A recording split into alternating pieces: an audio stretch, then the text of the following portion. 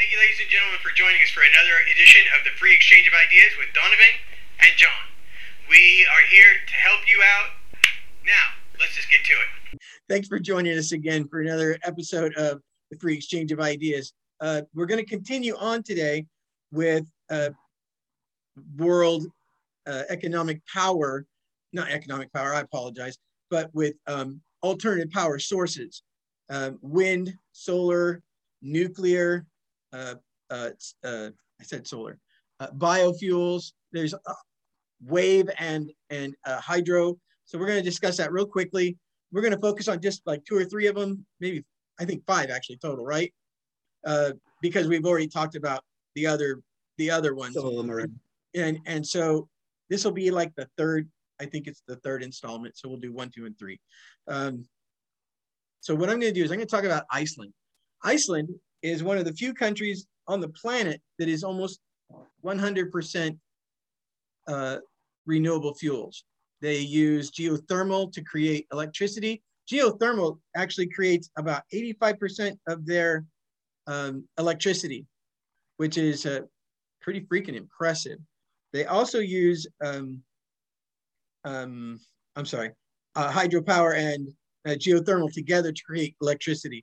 But and some of the geothermal is coming from, they have like 200 volcanoes on this island. This island isn't big. I think we discussed it, and I apologize, I don't know the exact number, but I'm thinking there's less than 500,000 people there. It's really quite small and beautiful from the photos that I've seen. So back to 200 volcanoes, large number of hot springs. So what's that? Yeah. I think that'd be a great place to go. Not going to Europe or Germany or whatever. I know Germany's part of Europe, but but yeah, that's one of those places that's really kind of out of the way and has so much going on. They like I said, they also have a number of hot springs and therefore abundant sources of heat, easily accessible underground water. This is converted into energy for both power generation and direct use applications. So they're really focused on staying that course. And like I said, they're using not just geothermal, but they're also using hydropower. So they have a lot of waterfalls and big running rivers. So they're able to really use that water to generate energy to use throughout the island. It's just fascinating. Everybody goes there to study that, how they do it and try to bring it back to where they're at. And I know the biggest problem with like the United States or even Mexico or Russia is just we're so large, physically large countries, and the three that I mentioned, United States, Mexico, and Russia, have millions of people. The United States is like 330 million right now, a little over 330 million people. Russia is right there. Mexico is like 300 million people. Scaling something like that without, like Iceland has all the volcanoes, right? Scaling something like that without having those base resources just doesn't work. So I think wind is probably going to be the way. Wind and solar probably be the way the United States goes. Probably with some. Now I have to look. Hydropower. So that's just my thought on that. But on top of what Iceland is doing, there's a new wind company, Norwegian company called Wind Catching Systems. And they are building wind farms that are not just the big windmills. The big windmills, it takes too much to build those and push them far enough out into the ocean to really generate a lot of energy. And then, of course, the transfer of energy from there to the mainland. You're talking, cables the size of transatlantic phone cables. We're talking, 5 foot diameter cables. So this new wind system, and I promise you, I will put this all in the box. But I don't know if I can. Oh no, it's embedded. Oh, there we go. that should help. I hope you can see this okay. I'm going to bring it right up to the glass there. See how that's set in there? And those are just little, what do you call it? Could you see that, Donovan? Barely. Like a webbing? Huh? No, it's not webbing. Like a webbing? Was like a webbing? No, it's a big frame and cross members, but it has, yeah, like lattice cross members, but it has twisty turbines in it rather than propeller like. This thing generates 5 times the energy that an equivalent wind farm would generate, closer to shore, which allows for better transfer of energy to shore, because now you're talking a shorter cable. Still big, but shorter distance. And that's important. And if you talk to anybody that does electrical work, you don't want distance to be your issue, because the further it goes, the more resistance it builds up and the less you get at the other end. So there's ways to help it, but with transformers and stuff, but nonetheless, you still lose. And this is supposed to be much more efficient, closer to shore, generates 5 times the amount that an equivalent wind farm generates right now. This company is supposed to be going out, pardon me,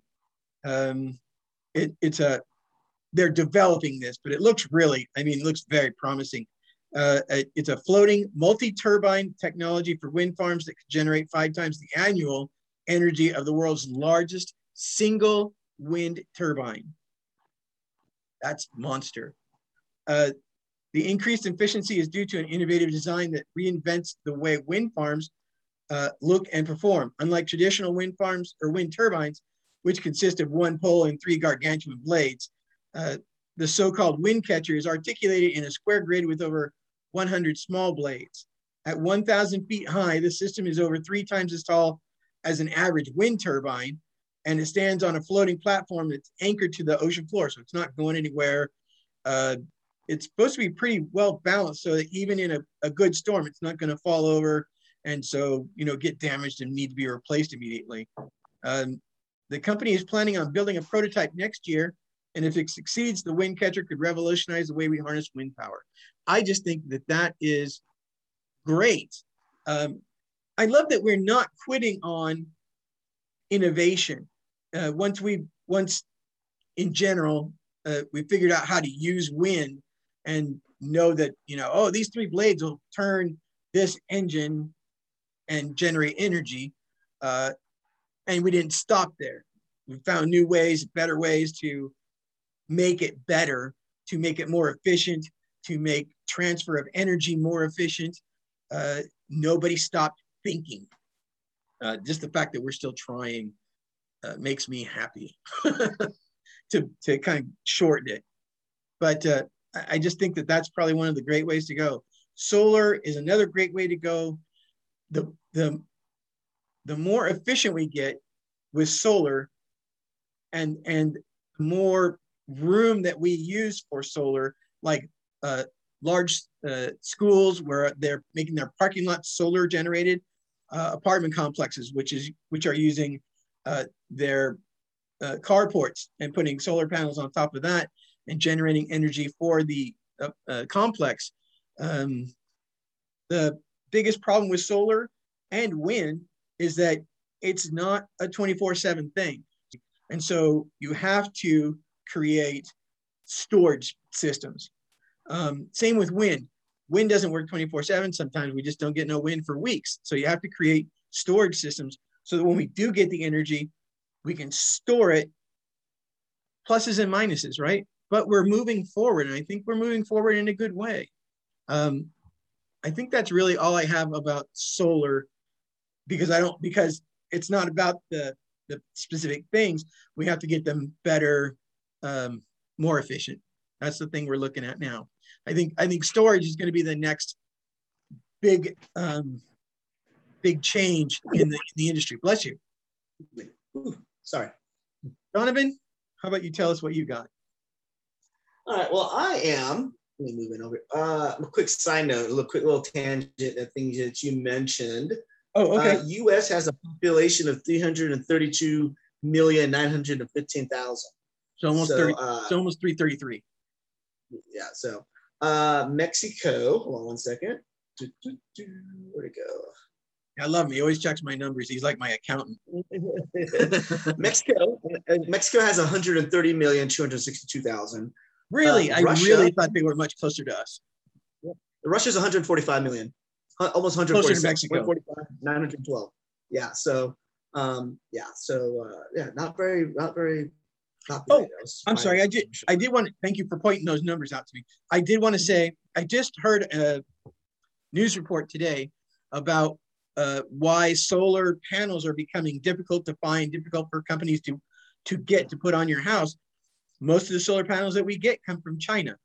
And currently China is cutting their production and cutting their sales outside of China. Donovan? I'm going to shut up. Oh, yeah. Iceland population estimate of 2021 is 371,580. So yeah, 300? less than 500,000. Yeah, less than 371. Hey, I was closer than I thought I was. Yeah. This one I looked those up while you're talking. Okay, hold on really quick. Let me look this up here. I'm gonna talk about really quick biofuels, which we did kind of discuss a little bit last time. So I'm just gonna do a quick blurb on it. Just kind of so biofuels are biomass energy sources which use animal and or plant life to create energy. So they're basically it's energy obtained from organic matter. Right. It's renewable if it comes from plants, obviously, so they can be regrown on a yearly basis. However, they do require a dedicated machinery for extraction, which does contribute to increased emissions, even if the biofuels that they are, what's the word I want to use? Processing? Not excavating, but farming, doesn't produce or reduces emissions. But biofuels are increasingly being adopted in the US in particular, but they only made up 7% of transport fuel consumption as of 2012.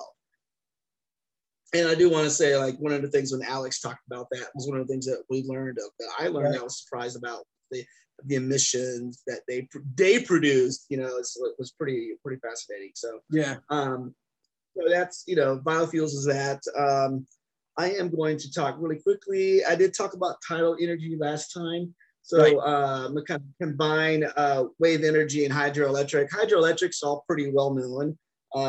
We create a dam, we release the water, turns turbines, creates electricity, pretty self-explanatory. But it only produces 7% of the energy produced in the United States. So interesting little fact there about that. So, you obviously have to have the water source to do that and stuff like that. So yeah, I could see that being obviously an issue of where and how. So hydroelectric, pretty self-explanatory. I think we all kind of know what that is. 7% energy production in the U.S. though. Okay. The other one I want to talk about is wave energy, slightly different than tidal. Alternative energy fuel. Let's see. Its advantage over tidal energy is that it can be placed anywhere in the ocean in various situations and locations. So it doesn't have to. The wave energy can? Yeah. So, cool. But much like tidal, the benefits come in the lack of waste that's produced. It's also more reliable than many other forms of alternative energy, and it still has enormous potential that's still being studied. Does it sit on the ocean floor or on the floor? Not necessarily way the hell out there, but or does it float somewhere in the middle, kind of? Point absorber, oscillating wave surge converter, oscillating water column, overtopping / terminator, submerged pressure differential, bulge wave device, and rotating mass. So those are the, like, would you say 8 different ones? Eight types based on the technology used. Oh, that's cool. I should have studied this more. So I was just looking at the board, but it doesn't give me a lot of. Actually, it doesn't give me a lot of info here. Even on Wikipedia. You mean like on who's making it or what they do? Wave power. What word? desalination, pumping water.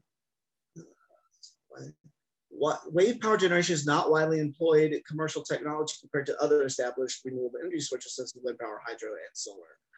There have been attempts to use this source of energy since at least 1890, mainly due to its high power density. As comparison, the power density of photovoltaic panels, solar, at peak solar installation, and the power density of wind, the average annual power density of waves.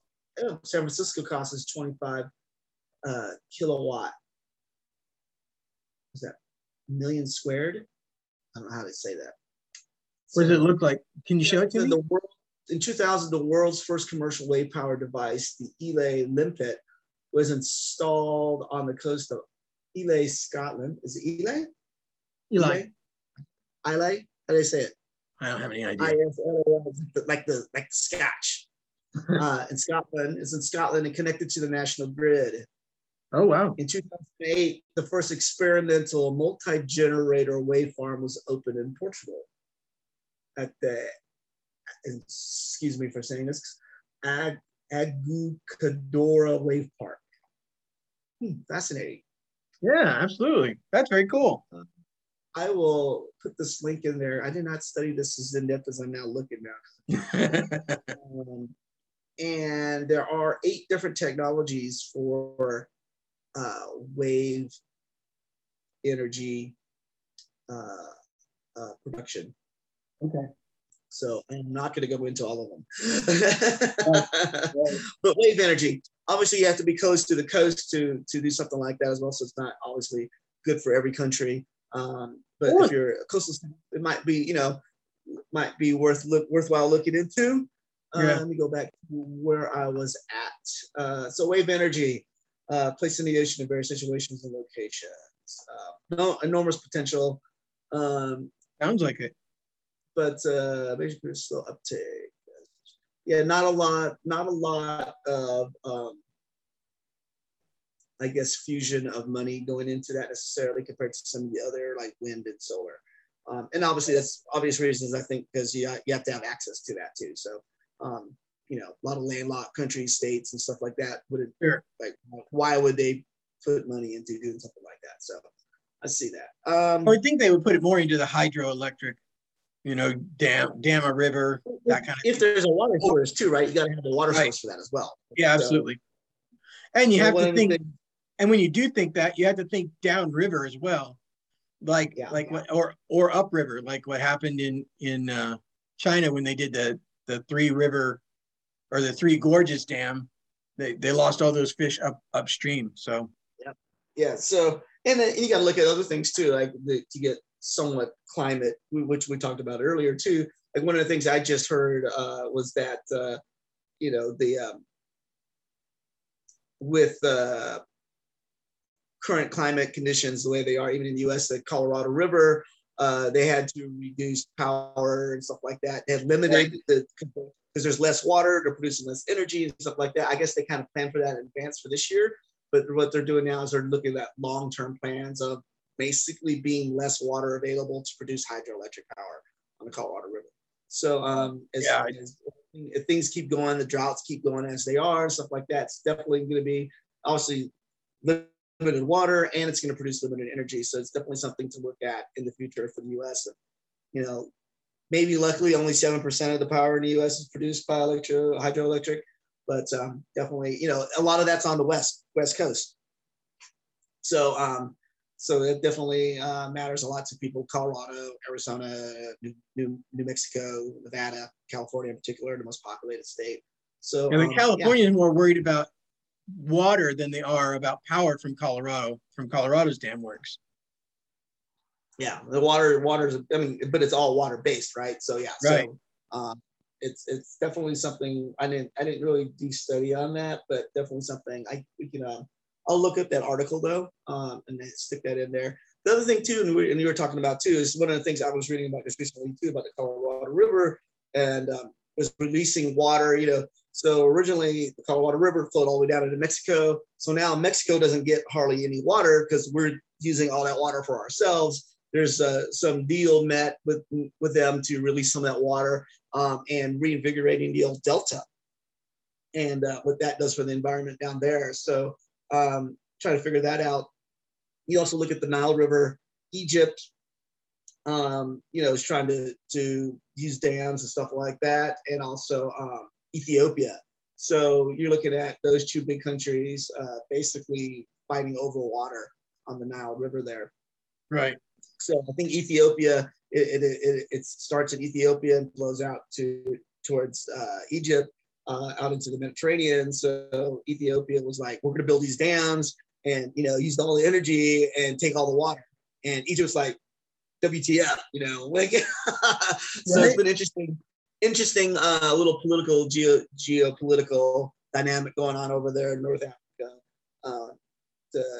I've been kind of keeping an eye on because it's kind of interesting to see two of the big African powers.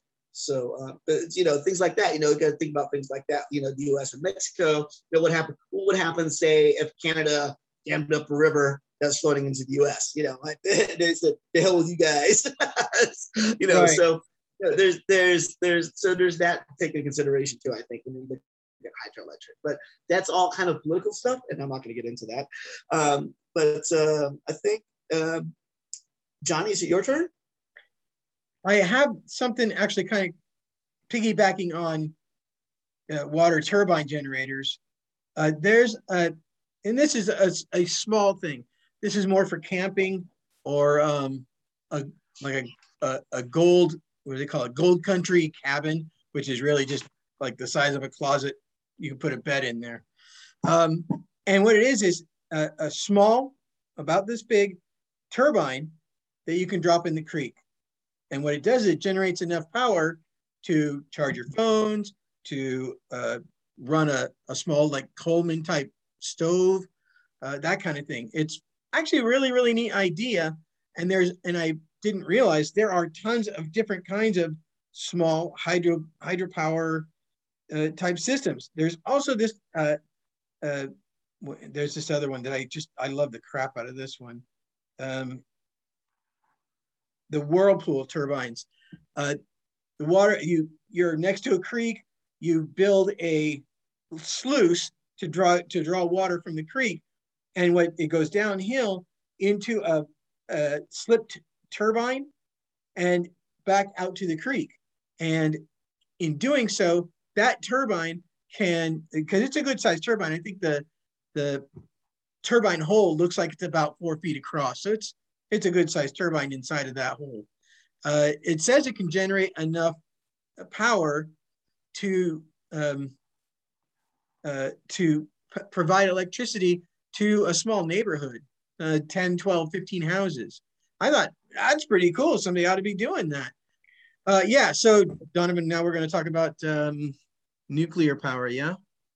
Yeah, and a quick little history about this. Back when I was at San Jose State as a student, in my one of my poli-sci classes, we were doing energy stuff, and we each got assigned. Yeah, poli-sci, one of my poli-sci classes. I'd have to look up which one it was. I can't remember, but poli-sci class, we're basically doing energy, and each of us got assigned in a group. We were in a group, and we each got assigned the different alternative energy sources. I got nuclear. And I would have to say at the time, back in 2004, I was not necessarily big on nuclear energy. But within that class and studying nuclear energy and stuff like that, I became a really big fan of nuclear energy because of that. Yeah. And there's a lot of great points in nuclear. And now that we've been doing this, and I went back and studied nuclear energy again, I'm still a big fan of nuclear energy. But the pros of nuclear energy, I actually took notes. So when I took notes, I actually just studied it. So yeah. So pros of nuclear energy. I'm gonna try to go through this really quick. It's very low pollution. There's very little to no discharge of greenhouse gases. When you look at nuclear energy, the World Nuclear Association says nuclear energy produces 29 tons of CO2 per gigawatt hour. Compared, solar energy is 85 tons per gigawatt hour. Wind is the best one, 26 tons per gigawatt hour. coal, 888 tons per gigawatt hour, and lignite is 1,054. What was that last one? Lignite. It's like What coal. is that? Oh, it's coal. Lignite. Yeah, you make me look this up. No, I'm sorry. I thought you knew. Yeah, the lignite. It's basically kind of like they use it for coal. But okay. 1,054 tons of CO2 produced per gigawatt hour. So wow. The other thing is that number two, it's a very high power output. Small amount of uranium can fuel a 1,000 megawatt electric plant, which can power a city of 500,000 people. Nuclear energy has the capacity to handle large-scale power needs, such as manufacturing and industry, while wind and solar don't yet. They don't quite have that capacity yet. So, right. 3, it's very stable. 20% of the electricity in the U.S. comes from nuclear power plants out of 98 plants in the United States in 30 different states. Cool. Which I looked at. I have a map I can send out. Okay. I'll send that to John to put. So, it has low operating costs.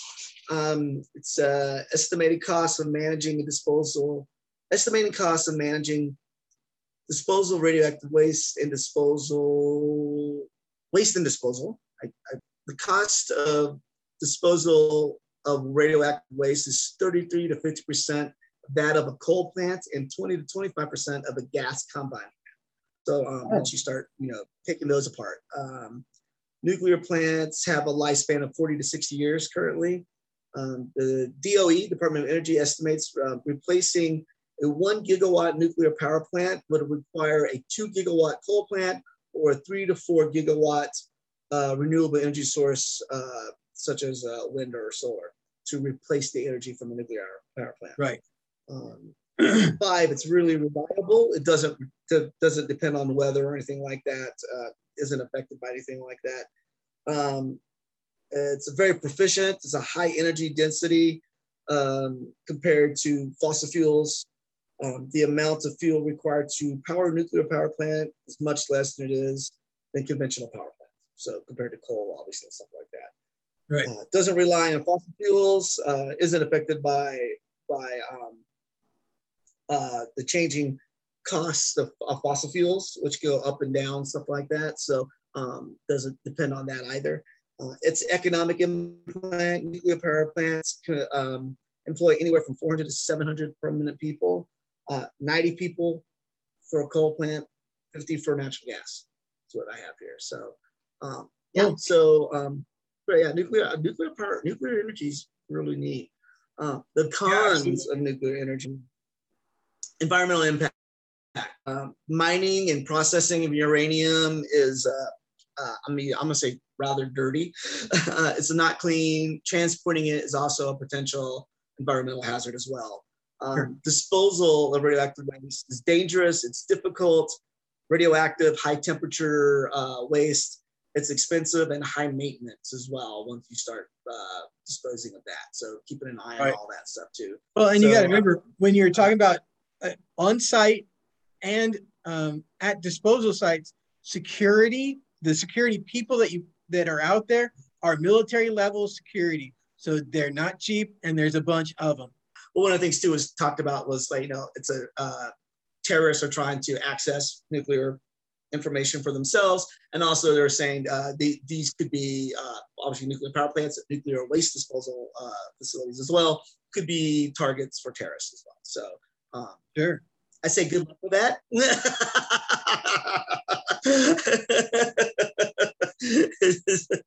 what I'm going to say to that. The third one is accidents. Yeah, you talk about 3 Mile Island, you talk about Chernobyl, you talk about Fukushima. So those are the 3 big ones. I think though the ones that we know about. Well, I was going to say, yeah. If you think about it, how many plants did you say are just in the United States? 98. 98 just in the United States, and Chernobyl was not the only one in Russia. Fukushima was not the only one in Japan. France is really high on nuclear power, and to have only 3 major and honestly, incidences. 3 major incidences, right? And honestly, only Chernobyl is still a hot pile. 3 Mile Island was cleaned up very quickly. It's still a little, you still got three-eyed fish, but 3 Mile Island was cleaned up very quickly. I was really surprised at how quickly they were able to clean up Fukushima. I mean, there's still a no-go zone there, but to clean that area, they did a fantastic job. Yeah, that really turned off the Japanese too, the nuclear energies, because they were really big on nuclear energy too. And now, from what I was reading after that, they are like trying to turn on, like, obvious reasons for I would say nuclear energy in Japan. But yeah, so I can see that too. But yeah, the disposal of radioactive waste is like I said, dangerous, difficult, and expensive, and high maintenance. And I bet Japan actually has to loop offshore to send their, because there's really, I mean, Japan is several small islands, so probably not a lot of space to, you don't want to put that right up on the big mountain there, Fuji. Yeah. So, but as we could see in Fukushima and in Chernobyl, the accidents can be devastating. Absolutely. If one does happen. So. Number 4, upfront high cost of building a nuclear power plant. Right. So U.S. estimates, and this is interesting. U.S. estimates of building a nuclear power plant are $3.5 billion to $6 billion. South Africa was considering building a 9.5 megawatt plant. I can't read my notes, but the estimates for it were between $34 and $84 billion. So they scrapped it. Why was it so much more there for a smaller? That I didn't get to see why. It could have been because it was a higher production power plant. That's the only thing I could kind of think of. It didn't say when I was reading it, so I'd have to look into that. I was curious. I was wondering the same thing. Like, why did this cost so much more than in the U.S.? I mean, yeah, it's like a factor number, not just 2 or 3. It's a factor of 2 or 3. Which is all different. Yeah. So, but high costs up front to build them, but once they're built, cheap to run and produce inexpensive energy. So, and you said they last what, like 40 to 60 years? 40 to 60 years. So yeah, that's a long time. Yeah. Number 5, uranium. It's a very finite, I guess, ore. Actually, they were saying there's probably only maybe 80 years of uranium left in the world, wow. At least that we know of. So, and it's only found in a few countries, so it's not found a lot. It's a relatively rare ore, so it's not renewable, found in a few countries, and it's limited amount. So that's the other thing that with nuclear power, we're talking about nuclear fission. Right. So I'll talk about nuclear fusion really quickly, which has been in the news a little bit lately, which me and John have talked about. Yeah. And really excited about still not viable. Yeah, not a viable energy source as of yet. But if and when that does become a thing, that's gonna be a worldwide game changer right there. So yeah, absolutely. Because what they're talking about, the reason it's not viable is because of payment. Yeah. So Lawrence Livermore was doing some experiments on fusion out there. They had some success on it. I think they got 70% of the power back from what they put into it, which was pretty high. So that's the best that they've done. The other thing is trying to contain it. So you're fusing an atom together compared to splitting an atom, which is what fission is. It's a different type of beast. So that's kind of, once we can keep that. So it's not just creating that energy, it's containing that energy. So, we don't all die. I'm not a Russian nuclear scientist. I don't know what kind of safety backups they had there. Obviously they failed. And obviously we learned from that too. I think, and I'm sure the Russians have obviously as well, as like, okay, here's what happened. How do we not make this happen again? So, Right. not saying, learn from your mistakes. That's a pretty big mistake, obviously. But there's that fear that could happen. But when you look at that could happen, you look at coal plants, the production of greenhouse gases and emissions that they definitely produce, that happens when you use coal power plant or natural gas. They produce a ton, a lot of pollution. So, nuclear power plants don't create pollution, unless there's, something happens, which is rare, right? So, and so you kind of look at balancing that out, I guess. So, so we have 98 plants in the United States, one accident that we know of. I'm gonna throw that in there, 3 Mile Island 42 years ago. So what did we learn from that? So so it's just I think nuclear energy is very viable. And they're looking at as I was just talking about, I ended on uranium. They're looking at polonium, which is a byproduct of nuclear power plants from the waste. Another one they're looking at is thorium. And so those are the other ones they're looking at. They're trying to make nuclear power, I guess more viable. Easier to get. Well, if we could figure out how to use polonium, which is a byproduct of fission from nuclear power plants currently, and apparently we have a lot of it, that would be a good way to go. And then you look at other things too, like they're decommissioning the old Nimitz class aircraft carriers and their nuclear power plant, nuclear power subs and stuff like that as well. So nuclear power, and is around, and I would say relatively safe. Yeah, to sit in front of the bullet all day long and watch ETAC things, and make sure that thing stays neutral. You and I are not nuclear scientists. No, but yeah, I'm a big nuclear power backer ever since 2004 when I studied nuclear energy, and I would say up until then I was I would say relatively indifferent, if not even against nuclear power. But I've always been kind of for it ever since then. The thing about nuclear energy, even today, is that so many people are, and please don't take this the wrong way, so many people are ignorant about how it works and how good it works and how clean it is. Yeah, that was in the details. Hey, thank you so much. I think Donovan did a fantastic job here. And of course, I always think I do a good job, but Donovan has pointed out that I don't sometimes. He's good for that. He keeps my ego checked out. Listen, we're going to. I just want to say this to our audience, all 3-4 of you. We are going to be changing our focus to civics in about 3 weeks, because I'm going to run this show. This is the last of this set.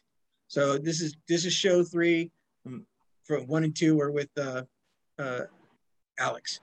From this point, we're going to start working on civics and what civics is to us. To me, civics, the essence of civics. That's not right. Not the essence of civics, but the base of civics for the United States.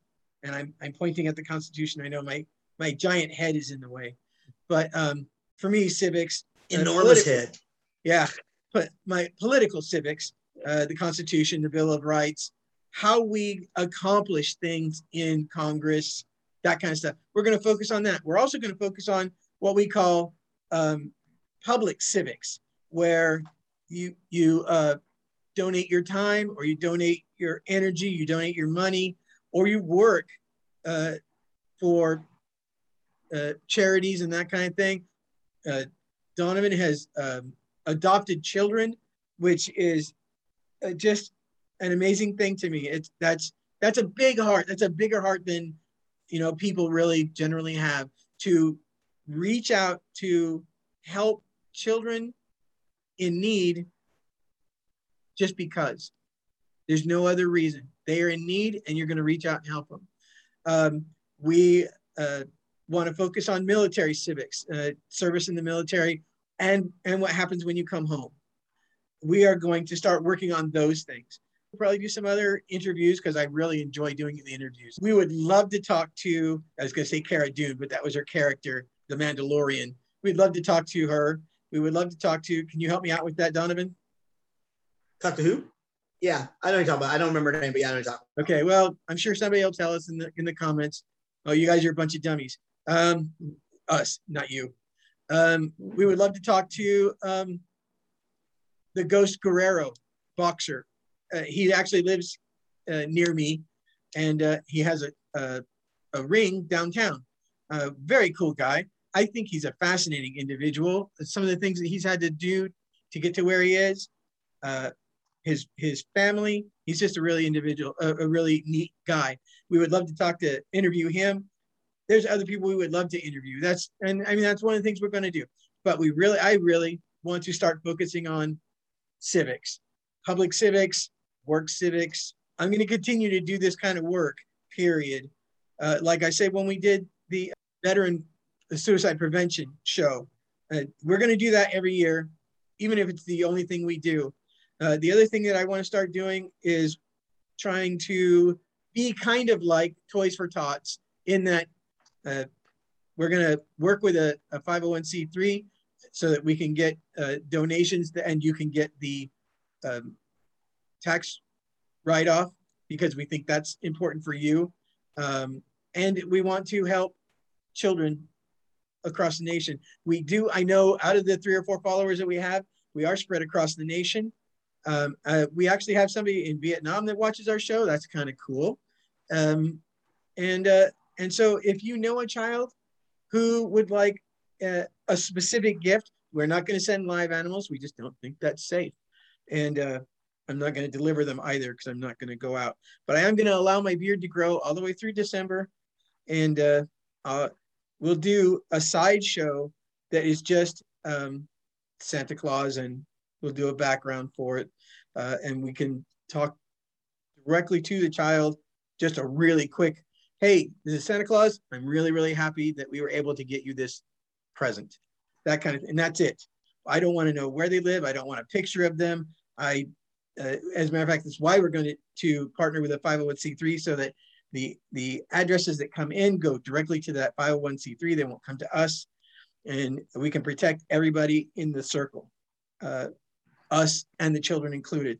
But really, I really want to help children. The light that they get in their eyes when they get a present they didn't expect is unbelievable. Yeah. And I just want to give them that, because sometimes that's the only light they get all year. That's what we're going to try to start doing. And you'll know that in probably a couple of weeks after this show. Okay? Thank you all very much for watching. We truly appreciate all of you. Do me a favor, hit that like button. Subscribe if you haven't subscribed. Hit the bell notification so you don't miss any of our shows.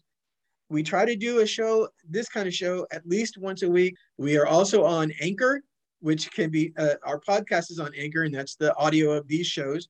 And you'll be able to get that from Spotify and all the little channels that you can get your podcast on for free. We don't charge for it because, it's not really worth a penny, but there it is. Thank you so much again. Donovan, you're the best, dude. I don't care what anybody says.